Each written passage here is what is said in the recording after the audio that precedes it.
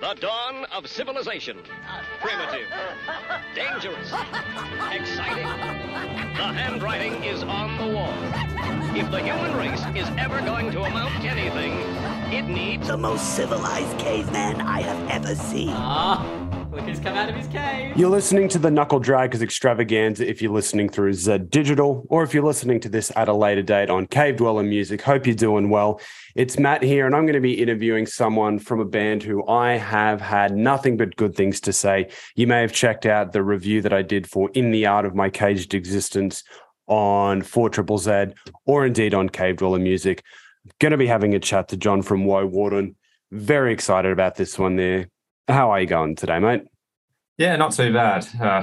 It's good to have a cool change for once on a weekend in Perth. We've had a bit of a hot spell recently, so good to have a bit of a chilled weekend before the tour. Yeah, because that tour is coming up thick and fast. It's coming off the back of In the Art of My Caged Existence, which we'll talk about a little bit later on. But you're going to be hitting most of the major metropolitan areas around Australia and doing so with Christ Dismembered. Yeah, and we're also quite stoked as well to be doing it alongside quite a few of our close friends and partners, bands based in Perth, such as Crypt Crawler and Drip. We've been friends with them for a very, very long time, and that's just going to make it even better. As well as with Christ Dismembered, we've known them for quite some time as well. So it's meant to be a tour of misery, but it's also going to be a tour of lots of fun times behind the scenes. It's an interesting dichotomy you've got going there. Everyone that is playing on that lineup do live in the world of extreme music, but like you said, there's bands that you've known for quite some time. There's some that you're rather excited to tour with as well. Yeah, absolutely. And we've seen them all firsthand on many occasions, and we've collaborated even creatively in some circumstances. For example, with Crypt Crawler, they were quite involved. Marco is the front man in the layout of the artwork for the In the Art of My Caged Existence record, for example. And behind the scenes, I know our guitarist is doing a few little bits and bobs that may be in the works as well. So there is a bit of a pre-existing relationship there with one of the guys laying out the art. Fantastic artwork, by the way. Yeah, thanks very much. Adam Burke is world-class, and we're very, very fortunate that we were able to commission him to do the artwork for this record. He's definitely in hot demand across the whole metal scene, from international to lucky local acts such as ourselves. So I even have the original paintwork in my room as we speak, which I haven't got around to hanging up on the wall, but it will definitely be straight in the pool room when it's ready. I hate that feeling though. You got a print, you're very excited about it, but then you have to go through the rigmarole of, do I go through to a professional framing place and do it, or do I go to Office Works and try and chance my arm in one of the frames there? Yeah, certainly. It's going to look good when it's up there, though. Just looking at the Brisbane show, because obviously that's where we are based out of. Are you particularly excited to play with a band that ended up in your Picks of 2022 playlist, that being Alters? Oh, I'm impressed you've done your research and you've looked at my personal top 20. Yeah, absolutely. I've been raving about Alters to my friends for months and months and months before. I guess, it really got traction with them doing the shows. And I think they did a recent support of international act. I can't remember who it was earlier this year. So to be playing alongside them, yeah, absolutely. It's going to be nice to meet them in person, and I'll try and not be too much of a fanboy. Is that a strange thing for you, being able to play alongside someone that you've been looking up to? Because you're both sharing the same stage. You're both there to bring that level of misery, but then you meet them behind the scenes and you go, I really liked your album, man. I think this time round it won't be. I don't know if, without going on too much of a tangent, I don't know if you've ever read the book by Robert Cormier called After the First Death. I have not. There's a very, very famous quote the title of the book is after, at the end of saying, after the first death, there is no other. And it really feels like that when you actually do play around artists that you've admired, that once you've done it once, you kind of get over the I guess the fanboyism to a certain degree, and it just becomes, part of, playing in music and having that level of mutual respect between other different groups and artists you admire. For example, there's a guy based in Perth, Louis Rando, who I remember when I first got into metal and when I was 18, 19 and 20, was playing in a plethora of bands coming up in Perth and was drumming for... I was about to say, was he a drummer? Because that's normally the go-to thing. If anyone's playing in more than one band, it's a chance they're a drummer. Exactly. And he was like drumming in Pathogen, which was a very, very big band, came through, in the 90s and noughts in WA. So he was, drumming in that. And now, he's constantly got rafts of side projects that he's working on. And, now we're playing on multiple shows with him alongside us and, just having a chat one-on-one. So it just comes with the territory, I guess, with, it being such a tight-knit scene that we are in Western Australia, and even to when nationally, there's artists I've admired such as Disho or Sam Dishington from Depart. I haven't technically played on a bill alongside him, but I was many, many years ago over in Tasmania watching my friends in Dead Space play, and I was doing a guest vocal part on stage, and Depart was on the bill, and I was very, very, very stoked to see them and get to meet him as well. So it's just part and parcel, I guess. And that's a really good way of putting it, because that was a similar thing when I first started interviewing. You get really giddy, really excited for the first couple, and even though that excitement's still there, you kind of have a level of, no, this is what I'm doing, and these guys are doing a similar thing as me. They're not on this altar. They're not, pardon the pun, of course, they're not on this pedestal. They're not on this altar. This is what I'm doing. This is my job. Exactly. Or for most of us, just a very expensive hobby. Let's talk through the dates that you've got lined up. So you're going to be hitting Adelaide, Melbourne, Brisbane, Sydney as well. You, by the sounds of it, have played a couple of these places before. Is there anywhere on this tour that you were particularly keen to head to? That is a very good question, and I haven't really thought about it to that degree. I guess I'd have to, without going on about too much, I definitely think the Australia Day show in Brisbane is the one I'm looking forward to the most, because of how solid the lineup is, the fact that we're playing alongside Alters. Misdemeanor, I have never heard of that venue before. I've never played at it. It's apparently the old Rosies, if you've ever heard Brisbane metal bands talk about it. Never heard of that, to be honest. My coming from WA and the Hermit Kingdom that we have been for quite some time during COVID, my knowledge of Brisbane metal and the venues really is Fortitude Valley, and that's it. So this is that one for me in particular is one I'm really looking forward to, especially as well because it's on a public holiday. So I'm hoping, with that in mind, that there'll probably be a few more people that, have got the time off or, going to be calling in on a sickie the following day, as usually the case on that public holiday. And that's normally how it works, hey? Exactly. So we'll... And it's a massive show as well. Like, it starts at 2:00 and there's so many bands on there. It's ridiculous. Yeah. I'm glad the rest of my band doesn't drink that much, because I think they're going to have to keep me on the short leash to make sure I'm sober enough before I get on stage and wail into a microphone. And then you'll be hitting the Tote, the Vanguard, Amplifier, Prince of Wales, and you're back at the Amplifier early on in February with the guys you'll be sharing the stage with a couple of times throughout the tour, Malignant Aura. Yes, that's right. So our guitarist Dan Jackson, he's been in very, very close contact with Malignant Aura, and I think that relationship's been established a lot due to the common label that we're on through Bitter Loss Records. That's based outside of Perth, just about 15 minutes from my house, as we were discussing offline earlier.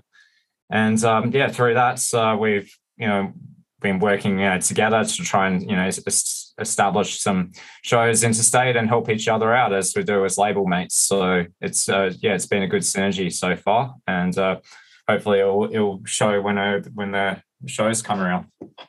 Let's double down on the label mates aspect and have a chat about Bitter Loss Records. You mentioned there that it's based about 15 minutes outside of where you live. I was mentioning this to you off air, but 3 of my favorite records of 2022 came via Bitter Loss Records. How have you found the relationship so far? You were already an established band, as we're going to talk about a bit later on, but going from Cancer into Woewarden and then onto Bitter Loss Records, how have you found the relationship with them so far? I found it's been a breath of fresh air, to be honest. When we first started the band way back, I think it was in 2016, we originally were going to release our self-titled, not the self-titled, but our titled EP, Terminal, as an independent release. But through the traction we got from the original video that we released, Distant Dreams, we actually got approached by a label at the time called Throats Productions, based in North America. And I've got to try and be careful what I say here, but I felt like after a while there was a lot of there was a contract that was signed, and there was a lot of expectations that we hope would come out of the record that weren't delivered upon. And we just felt through the wheelings and dealings associated that with a small label overseas and not being able to communicate and things getting lost in the post, et cetera, it just became too complicated, and we decided collectively that we wanted to go back to being a independent label or independent artist, which is what we did primarily on our last release under the Cancer moniker, Opioid. But following that, and I guess this was probably a bit of a segue into the name change, is at the time, our drummer, Chris Kabauer, who's the frontman of Dead Space, who I was one of the founders and original creators for the Cancer moniker, decided that he wanted to part ways and concentrate on taking a break from music and Dead Space and his other creative entities. And since then, he's moved to Belgium and reestablished Dead Space. And we've continued this enterprise separately. But really, the creators from day dot were Chris Kabauer as the drummer, myself as vocalist, and Dan Jackson on guitars. And given that he had left, as we were in the process of writing Opioid, Dan and I felt that it was best that for that final release, we continue under Cancer. But following that, any creative material, given it was primarily, 90% of it artistically is written by him and ourselves, but that with the other band members giving their little spin on things, we felt like the creative dynamic and the way things are written in the band had changed drastically, and the way it was operated, and therefore the name change felt appropriate at the time to kind of like write off that chapter, not so much write off that chapter, but recognize that as a chapter in our history, and that this is our new path going forward, to give us like a real clear, dissociation between Woewarden and what was Cancer and its ties with Dead Space, hence that name change. And it seems like it almost... We're still continuing on the lineage and the legacy, seeing as it is both you and Dan as central pillars of that project. And it just seems as though that, once once one of the members went by the wayside, continued on their own thing, you guys had such a synergy and such a writing connection that it's like, let's continue on with this, but we're clearly going to be going in a different direction. Yeah, that's right. And through that, to kind of go back and answer your previous question properly, that kind of led us to the point where Dan and I decided, no, well, we've done the independent release path. If we want to really take this to the next level, which we were very keen to do so, we felt like we needed to, find a label that was willing to understand our vision and take us on creatively, but also be one that, we're basically going to encounter the same challenges we did previously through that North American label with the logistics and, promises that weren't necessarily met to our expectations. And through Dan reaching out to Better Loss Records, given that we also have some friends in Perth that had already previously signed to them with other releases, such as Crypt Crawler and Flesh Worship, we decided to have a catch up one day with him at the Cottesloe or the Ocean Beach Hotel, which is right on the beachfront in the western suburbs of Perth. Had a bit of a chat to him, discussed what we were looking for in our vision, and he seemed very, very keen to take us on board and under his wing. And through that, the combination of him being so receptive to our messages, the fact that Rob from Bill Lost Records is only 15 minutes from my house. I mean, hell, just yesterday, we had some orders from Belgium for some of our merchandise, and he was able to just quickly pop over to my house and collect some of the T-shirts from the inventory we already had packed to send on to the tour. So it's made everything a lot more fluid and a lot easier to manage from the merchandise and printing standpoint, and allow us to concentrate on our music and what we do best. So yeah, we're very, very grateful to have Bitter Losser, and we hope to continue that relationship going forward. And the time difference would have been a major factor as well. Obviously, even though Rob is 15 minutes by you, but even if he was still based in Australia, there's only 2 hours difference between the West Coast and the East Coast in Australia, but going from Perth to the nebulous North America, you wouldn't trying to organize video catch-ups just would have been a nightmare. Yeah, absolutely. I mean, it's not just that. It's, if logistically with the merch is one thing, having catch-ups is another.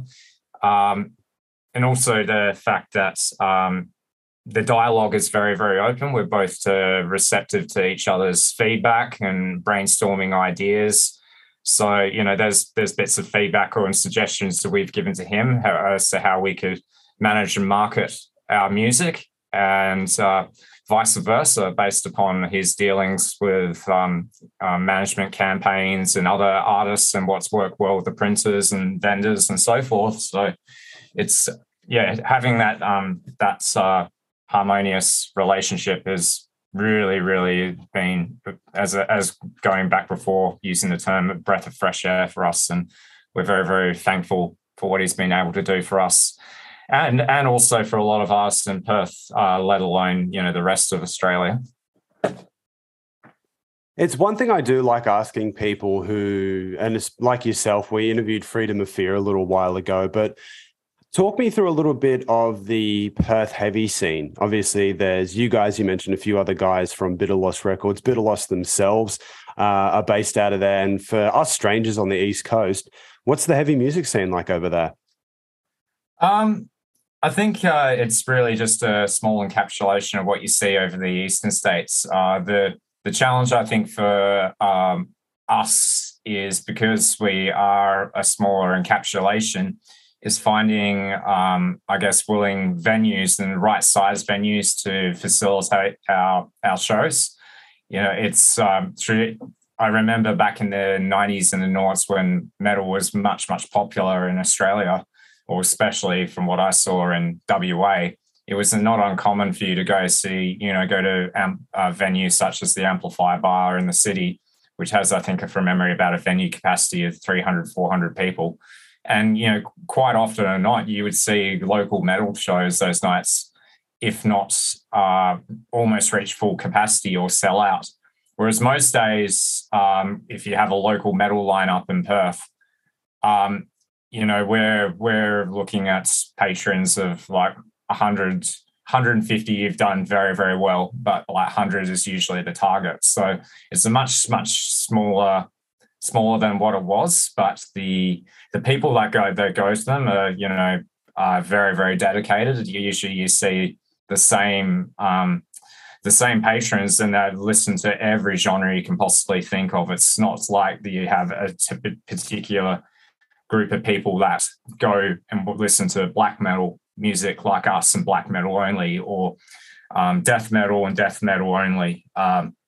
You tend to see that everyone's tends to be pretty tight knit and supportive of all of the genres across across the spectrum. I guess because let's face it, when it comes to the music we listen to, as the years go by, we are a bit of a dying breed when it comes to metal, and where the underground is the people that support us. So we do everything we can to support that ourselves. We go to shows locally ourselves, and we're friends with a lot of different bands from different genres, whether it be power metal bands such as Silent Knights, or alternative metal bands such as Icarus Lives, death metal through Cryptcore and Ashen, just a few, and also the old school ones when they have the big yearly metal shows based in Perth. So yeah, that's I guess what it is in a nutshell. And I guess as well, and I'm sure this is the same over the eastern states, where there has been a quite big rise in the amount of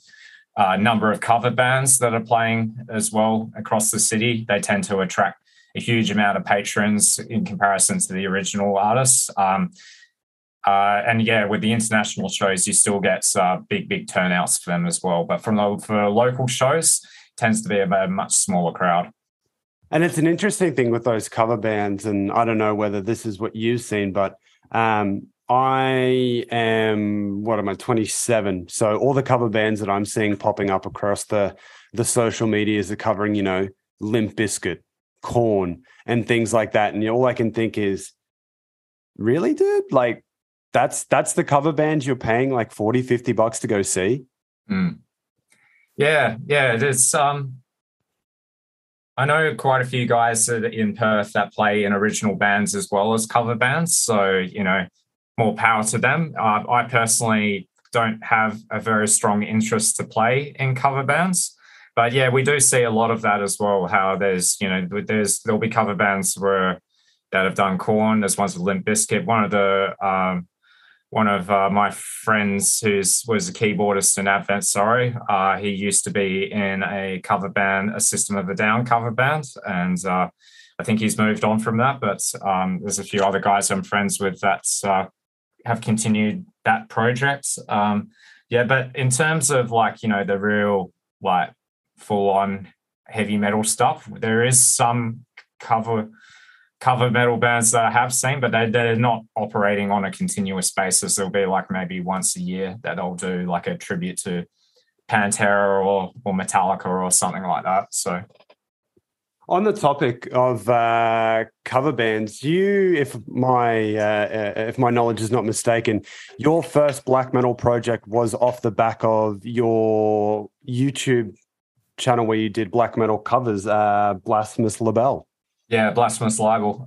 That's never. I wouldn't say it's something that is not serious. It's just something that because they're technically covers, because of the way YouTube works with how it'll flag detect music in a particular video and then claim copyrights on it. Yeah. Nor do I want to infringe copyrights. It's something that I haven't deliberately tried to. And you can see over the years, try and step up the quality of the video editing or animations or all sorts of bells and whistles that you see in most YouTube videos these days. That was never really the intention of it. Blasphemous Libel actually started out of me teaching myself how to do extreme vocals very, very, very, very early on. In fact, I think the first cover I did was the Serpentine Offering from Dimmu Borgir, and that was literally about a month after I just cracked the code of being able to do extreme vocals and realize that my strength is that raspy Shagrath kind of style of vocal.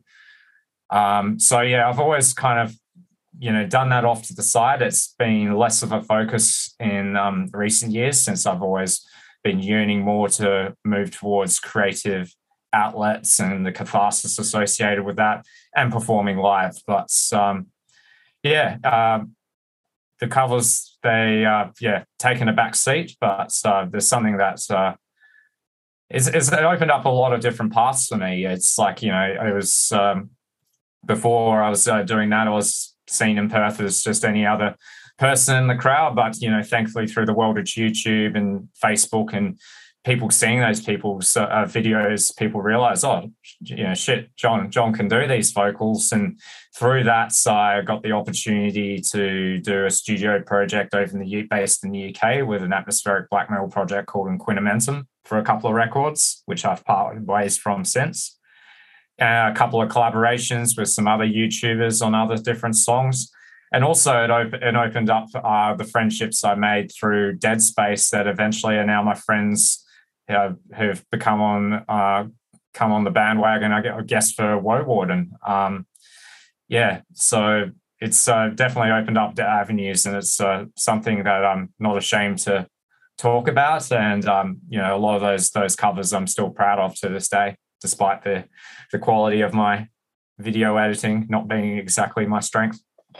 One of the strengths, though, and you mentioned those raspy vocals there, but they are all throughout in the art of My Caged Existence. And I think that was the one thing outside the atmosphere that you guys are able to create, was the one thing that really stuck with me in the first listen. I can't remember the name of the song off the top of my head, but the opener on that record, there's something in your vocals that are unsettling, not in the kind of silencer, death pierce me kind of way, but there's actual,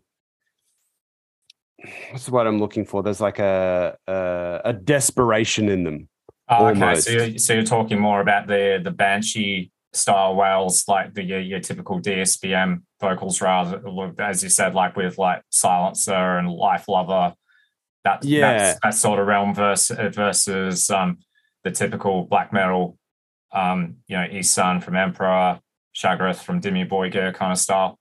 So and this is a great way, and I'm wanting to actually talk about the album in and of itself, but how do you find, how do you get yourself to that stage where you can have those really desperate, they almost don't sound human, or they're like, the best way I can describe it is they're very desperate sounding, Yeah. I think going back a little bit to the Blasphemous Libel channel, one point I didn't mention is a lot of why I kept doing that is just sheerly through experimentation. It kind of gave me a platform to, not only because people liked it, but people kind of came back and said, I like what you do here. And, people are pretty honest with the comments and the view counts, which things get traction. And one thing I kind of noticed early at one point, and it's kind of how I met Dead Space, is I did a cover of a Ghost Bath song. I think it was called Golden Number. And it was like one of the first times where I really tried to have a go at doing the banshee and desperate wails. And part of that's, because I emotionally connected to that song and along with a lot of other depressive black metal music at the time. And through that, I got a lot of feedback from that saying, whoa, that sounds really, really good. And I just, over time, as my music, particularly with Cancer and Woewarden, and the lyrical content I write is very, very personal to me. And as a lot of them is either to do with, pardon the pun, has dealt with woes or events in my life or demons that have affected me, and things I'm trying to process, that it has a real personal manner to me, the lyrics and the style as a way of being a catharsis for myself. And I think that probably, along with all of the experimentation I did earlier on and just continuing practicing to get stronger and stronger at it, has allowed me to get to the point where you hear that anguish, so to speak, in that style that I'm performing on the record. That was the other word that really came to mind when I was listening to In the Art, is it felt very cathartic. Like as I was listening to it, I felt as though I was experiencing some sort of catharsis for a malaise, or, you know, something that was going on in the back of my mind that I wasn't even aware of. Is it a conscious thing when you approach a record to have an idea, a feeling, or even sort of a phrase or sentence that you're trying to hit with it, or is it how the music comes out? I find with most of the music that Dan, or the riff farming that Dan does, and then I kind of help him piece it all together into something cohesive, that he really gives me a platform, because he's such a great writer, in my opinion, that I can work with a lot of different ideas and bits of baggage in my mind, or depressive or anxious thoughts in different ways or forms, and I just am able to pull from that bank and find something that fits. So yeah, it's cleansing. It allows me to think through those ways, but at the same time, I don't want to try and limit myself just to writing around I guess negative themes or stories, which I deliberately as well try to keep open to interpretation, because I want people to make the music their own story, right? Not just mine. But I don't want to limit it just to stories that I've had to deal with. I've written, for example, in the Art of My Caged Existence, songs about some of the trials and tribulations that other members of my band were dealing with at the time and were processing, but kind of like putting myself in their space and the emotions that they were dealing with.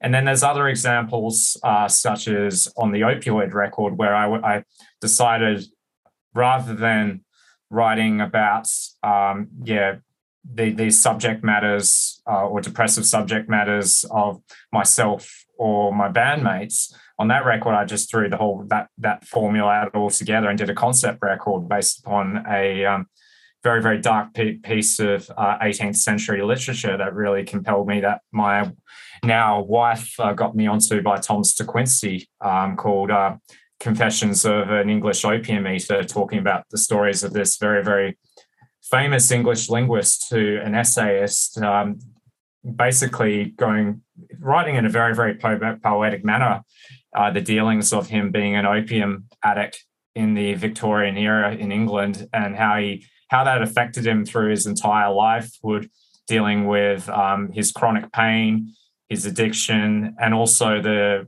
really fucked up dreams and hallucinations that it imposed on him through the rest of his life. And I was actually going to ask about how you came to find out about Thomas de Quincey, but we've just covered it there. It's I'm not going to say a very niche thing to create a concept record of, but it seems like a very well researched and a very in-depth thing to base it around, rather than, like I said, this idea of catharsis, of working through a set of issues. Yeah, I guess what I liked about that's what really grabbed me about that book in particular, and also the additional essays he wrote following that, called Suspiria de Profundis, or in Latin stands for Sighs from the Depths. Hence why you hear the title, the track listing on the records called The Depth. There's a 6-part series of The Depths, 1, 2, 3, 4, 5, 6, which is kind of based on quite a few of those dreams that he had while under the influence of opium. And it just got me thinking that, rather than just writing around dealing with depression and anxious thoughts that a lot of us deal with in modern society, especially for myself, coming from the background of living in a pretty privileged country and in a pretty privileged situation, what it would be like to instead process those thoughts and write about the subject matter in the context of addiction as one theme, but also those thoughts from the context of living in the Victorian era. How did it go about though, the translation of your bandmates and what they're going through into your own lyrics? Was it something that you needed to clear with them? Like, did you present them with the lyrics, they read through and thought, yeah, that's a good representation of what I'm feeling? To be honest, as long as it's not really, really direct what is going on in their lives, they don't really mind too much, because most of the music I've written, going back to what I said before, is I deliberately write to be very, very open to interpretation. So you would probably could throw the track lists of In the Art of My Caged Existence onto a dartboard, and you would have no idea which one or two, maybe even three songs, I'm not going to tell you how many they are based upon the experiences of some of my friends were going through at the time, and nor should it be. I'm at the most of the time anyway. When people listen to music, they're listening to the art as a whole. They're not trying to, I guess, process a lyrical content piece individually. And even if people do look at find that interesting, 90% of listeners are more conscious about whether it sounds good and if it is good, and if they think that it is good, they'll maybe then extend to reading the lyric booklet and finding out what's going on through John's fucked up head at the time to try and place something in that is a very, very metaphorical piece into something that they can interpret in their own way and process in a way that connects with them in their own lives. So, yeah, in short, they have seen the lyrics, but none of them have any issue with it, and they trust that I'm going to keep whatever subjects that they're dealing with at their time as confidential as they can. So it's we're not intruding too much on each other's personal lives. And leaving the lyrics open to interpretation as well gives the listener a little bit more of a personal experience about it, rather than going, I did this, I did that, this is what I'm feeling. If you broaden the scope a little bit, then the listener can see themselves in the lyrics, which creates a bit more of a personal connection for them. Yeah, exactly. And I think that's the beauty about music and any form of art form is, you go into a gallery and you see, an exhibition where when Van Gogh's exhibit comes to Australia, for example, when you look at all the paintings inside a gallery, and there's ones that are about the haystacks. Yeah, there's the self-portrait Badge of Vere. Yeah, there's Starry Night. But what you see in the painting and how you interpret what that represents or what the artist was thinking at that forward time is your interpretation, and it allows you to kind of explore ideas and concepts inside your own conscience that I think, just through living life alone, you probably wouldn't really digest to a certain degree. It's almost a way of meditating over your own conscience and thought process in life. And that's the beauty about music, is it's in the same vein, whether it be visual art or audio art, you can do the same thing. And I want to keep it that way rather than being something that's 100% direct on what that subject matter is. And the way that you've expressed it there reminds me a lot of something simple like a journaling practice, and often at times the issues that are going on in your head, once you put them down on a piece of paper, once you have them out of that constant hurricane cyclone spiral in your own mind, and you see them on a piece of paper and you can reflect on them, that alleviates a lot of the stress that they cause, or at least can help lead to that. Absolutely. And we as Woewarden, I guess that's kind of why we went down the path of this name, wanted it to be this way, is we don't want to be a depressive black metal band that goes and tells people to go out and and encourage self-harm or suicide or that sort of thing just to be edgy. We're totally against that, and I don't want to speak on the behalf of the other members, but I have had encounters in my life where I have self-harmed. I have had attempted suicide. I have been dealing with depression all my entire life. But we use Woewarden as a vessel to, I guess, communicate with other people and interact in a medium to say, hey, I have these thoughts. Maybe you have the same thoughts. You're not alone. And we want to use it as a way to, I guess, connect and process those emotions in a constructive manner.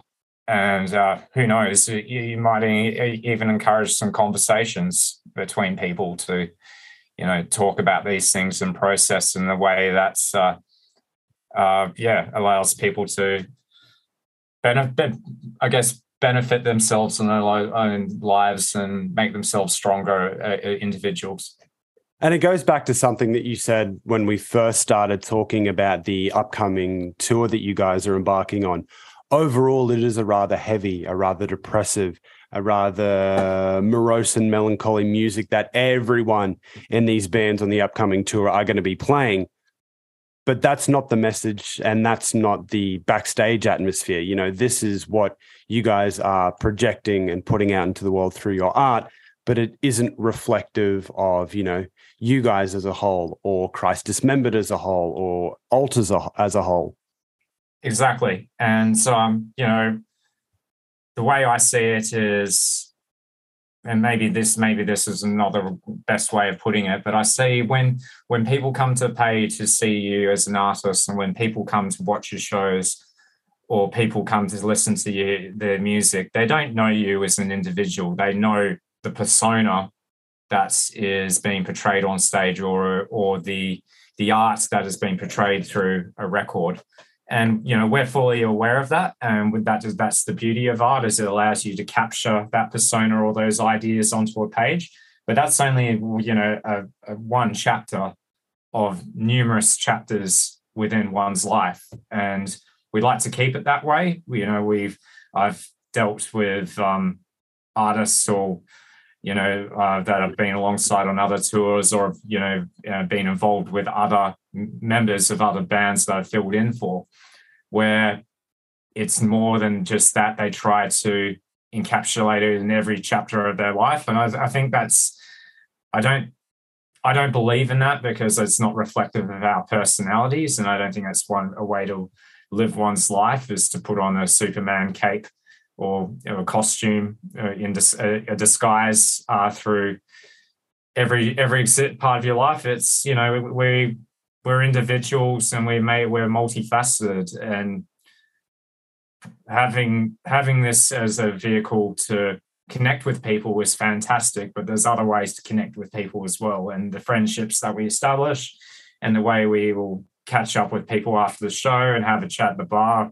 If anybody wants to have a beer with me and talk anything Woewarden or art, politics, poetry, I'm more than happy to do that, and be thrilled to do it, actually. So yeah, that's the way we like to keep it, and it makes the writing process and for us a lot more seamless, and it also makes all the preparations and interactions leading up to a tour or releasing a record a lot more enjoyable, and makes every member of Woewarden want to be a part of the entity, rather than feel like they have to be a part of it and they have to be a certain persona or identity. They can just be themselves. Pulling back from where we are at the moment, do you still operate under the Duke Ellington quote that if it sounds good, it's good when it comes to your music? Absolutely. And I'm impressed that you've heard me quote that on one or two occasions, because I think that is the primary key. I think at the end of the day, regardless of how articulate and how, if you think it is pretentious my lyrics may be, or the way in which we present ourselves on stage, or whether you think that I need to use a certain string gauge on my guitars or whatever, or I need to look in such a fashion. Ultimately, it all boils down to the music. That's why we're here to listen to music. So I don't think there needs to be a secret formula that's tried and proven, I guess, across different forms of music. I think you got to keep it. You got to keep the way in which you write music and perform it, I guess, as simple as possible to, and I guess make the process as seamless as possible to generate a good output. If you try and, I guess, overcomplicate things, it can lead to things being overwrought. You know, as they say, too many cooks spoil the broth. So I think that message is definitely reflected in our music, and we'll continue to operate in that way. The one band for me, at the very least, that always encapsulates this, and I was listening to an interview they did, and I know a lot of people aren't a big fan of the Chats because they think they're incredibly lowbrow and bogan, but Eamon from the Chat said punk is the easiest music to play, but the hardest to convey. And I think with you going off that Duke Ellington quote of, if it sounds good, it is good, there is some undeniable sauce or some extra little spice that goes on top. It doesn't matter what genre it is. It doesn't matter sort of when it comes from, but if it sounds good, then it is good. Yeah, absolutely. I mean, you can be the most technical guitarist in history in a tech death band, and, you know, with 8 strings playing all sorts of flashy solos, but if there's no emotional connection to the music, in my opinion, or if there's nothing there that really engages with you as a listener, then I don't see that as good music. I'm not, and that's not discrediting tech death or technical music at all. Like most metal listeners, I've always been a fan of Necrophagus in terms of Australian artists. I love Perth-based local Xenobiotic, and my favorite album last year was a Swedish prog metal / prog death metal album by a band called An Abstract Illusion, and they're extremely technical. But what drives me to love their music is going back to that phrase. It sounds good. It is good. It's engaging. It's full of emotion. It makes me feel something, and that's what makes music great. And going back to what you said with punk, for example, there's plenty of examples of bands that are simply 3-chord thrashers. I mean, didn't Status Quo back in the 70s, joke for ages that rocking all over the world, and their songs were all just basically rehashed versions of 3 or 4 chords. AC/DC have made an entire career off it. With, mind you, there's a few pretty intricate licks and spins that they put on that with the rhythm and lead guitars through the Young Brothers, but it's the same. It all boils down to the same concept that ultimately a paid listener or person buying a record, regardless of how affluent or how competent they are behind an instrument, or whether they don't even know how to operate a triangle in an orchestra, they're going to judge music about whether it sounds good to their ears at the end of the day. Another band that I always go back to, and I'm glad that you brought up AC/DC, because in my mind, they are the AC/DC of heavy metal, but Amon Amarth have been releasing the same record for how long now? And no matter if it's the first or however many they're up to now, you know exactly what you're going to get with it. And I think the same way with Cannibal Corpse, for example. Yeah, exactly. It's, what Cannibal Corpse are going to sound like, and it's going to sound good. But that's pretty much everything that I had lined up in terms of retrospective questions. We mentioned that you've got the tour coming up, which starts, this will be going out. Just let me double check the dates here. This one here will be going out on Tuesday the 10th. So this coming Saturday, as this one comes out, will be when the tour will be kicking off. Actually, I think it's Friday the 13th is our first show in Adelaide. Ah, well, there we go. Friday the 13th. Nice and spooky. So we've got that coming out. What is the plan for 2023 ahead? At this stage, we're kind of, without using too many footy cliches, so we're really just taking it one day at a time, or in this case, 1 month at a time. We've got some, plenty of shows packed up to the rafters for us over the next couple of months. As you mentioned, we've got this, we've got the Morbid Misery tour off the back of our album released from last year, In the Art of My Cage Existence. So we've got shows Friday the 13th in April, Saturday the 14th in Melbourne, Thursday 26th in Brisbane, Saturday the 28th in Sydney. Then we come back to Perth and play Friday the 3rd back in our hometown Perth, Saturday 4th in Bunbury. Then we got a few more shows later on based in Perth. I think we've got one in in March with Malignant Aura. I think we've also got our monthly metal special we have in Perth with Hornography. I think that's in late Feb as well. And there's an unannounced show that we'll also be playing based in Perth sometime in mid-April. So for the first third of 2023, we're pretty busy just concentrating on playing shows. And I think after that, depending on if we get any other show opportunities, we'll just concentrate on that at this stage. From a personal standpoint, a lot of us have had a pretty hectic 2022, and I know a couple of our band members are going to have a very, very hectic first half of the year while trying to juggle these shows. So I won't be surprised maybe towards Q3 we might take a little bit of a mini break, and then depending on how Dan and I feel at the time, we'll probably start gearing up then to maybe potentially start writing the next record, or at least get material, start bouncing ideas around the works to put something together. Most of it will be around, if we do that, around the actual,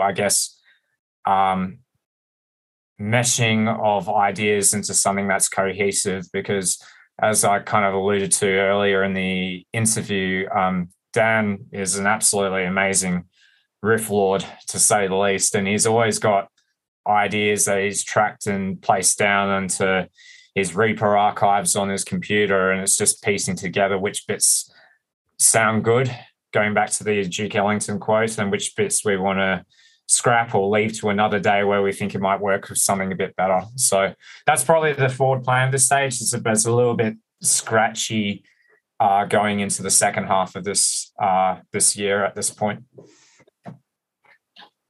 One thing I did want to touch on there, and this will probably be the last thing that we cover, but you said there's a monthly metal night in Perth. That's a pretty cool idea. Yeah. So that's run by a guy called Dicey Dyson. So he's the behind the scenes. He's also works for Soundworks Touring as one of the managers for that group. But yeah, that's Hornography has been going on now in Perth, I think, for just over 2 years from memory.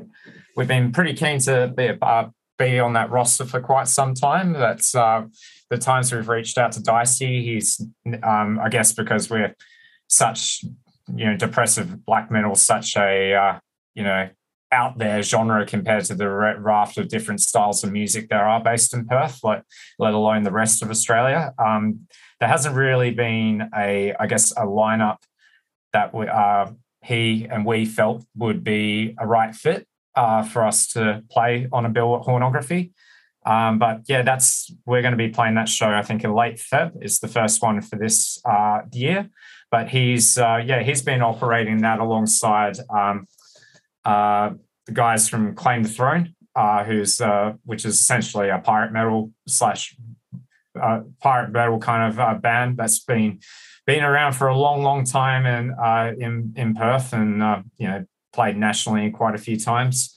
Yeah, those two entities have been running that, and it's changed over a few different venues, but it's usually been in quite a humble dive bar that we do on the last Saturday of every month, where they just put together local shows, local artists, whether established or up and rising. And yeah, it's usually a pretty tight-knit crowd that goes and supports those shows. So yeah, we're looking forward to that one. So if you're listening to this in Perth, keep an eye out for that one there. We will be putting the tour dates on the Cave Dweller Music and indeed the Knuckle Drakers Extravaganza Facebook page. Before we send you off, if people wanted to check out Woewarden stuff, get in contact with you guys, how they go about doing so? So the easiest way to contact us if you're interested in shows or bookings is either through our Facebook fan page. So that's a pretty easy one to search. Otherwise, contact us through our email, woewarden@gmail.com. If you're wanting to listen to any of our music, we're obviously on Spotify, like every other artist is these days. For digital purchases, go to our Bandcamp, woewarden.bandcamp.com. And for physicals and merchandise, that's all run through our record label, Bitter Lost Records, which you can go to their Bandcamp as well at bitterlostrecords.bandcamp.com, I believe is the title. But they're also very, very easy to access also through Facebook. Rob's very, very active in managing his page and is constantly interacting with customers as well. So that's how you can reach out to us for shows, digital streaming, and also for physical purchases and merchandise. Well, thank you very much for having a chat to us, and we'll be seeing you down at Misdemeanor, the old Rosie's venue in Brisbane, when you guys make your way through. Can't wait. Let's have a beer and have a good chat, mate.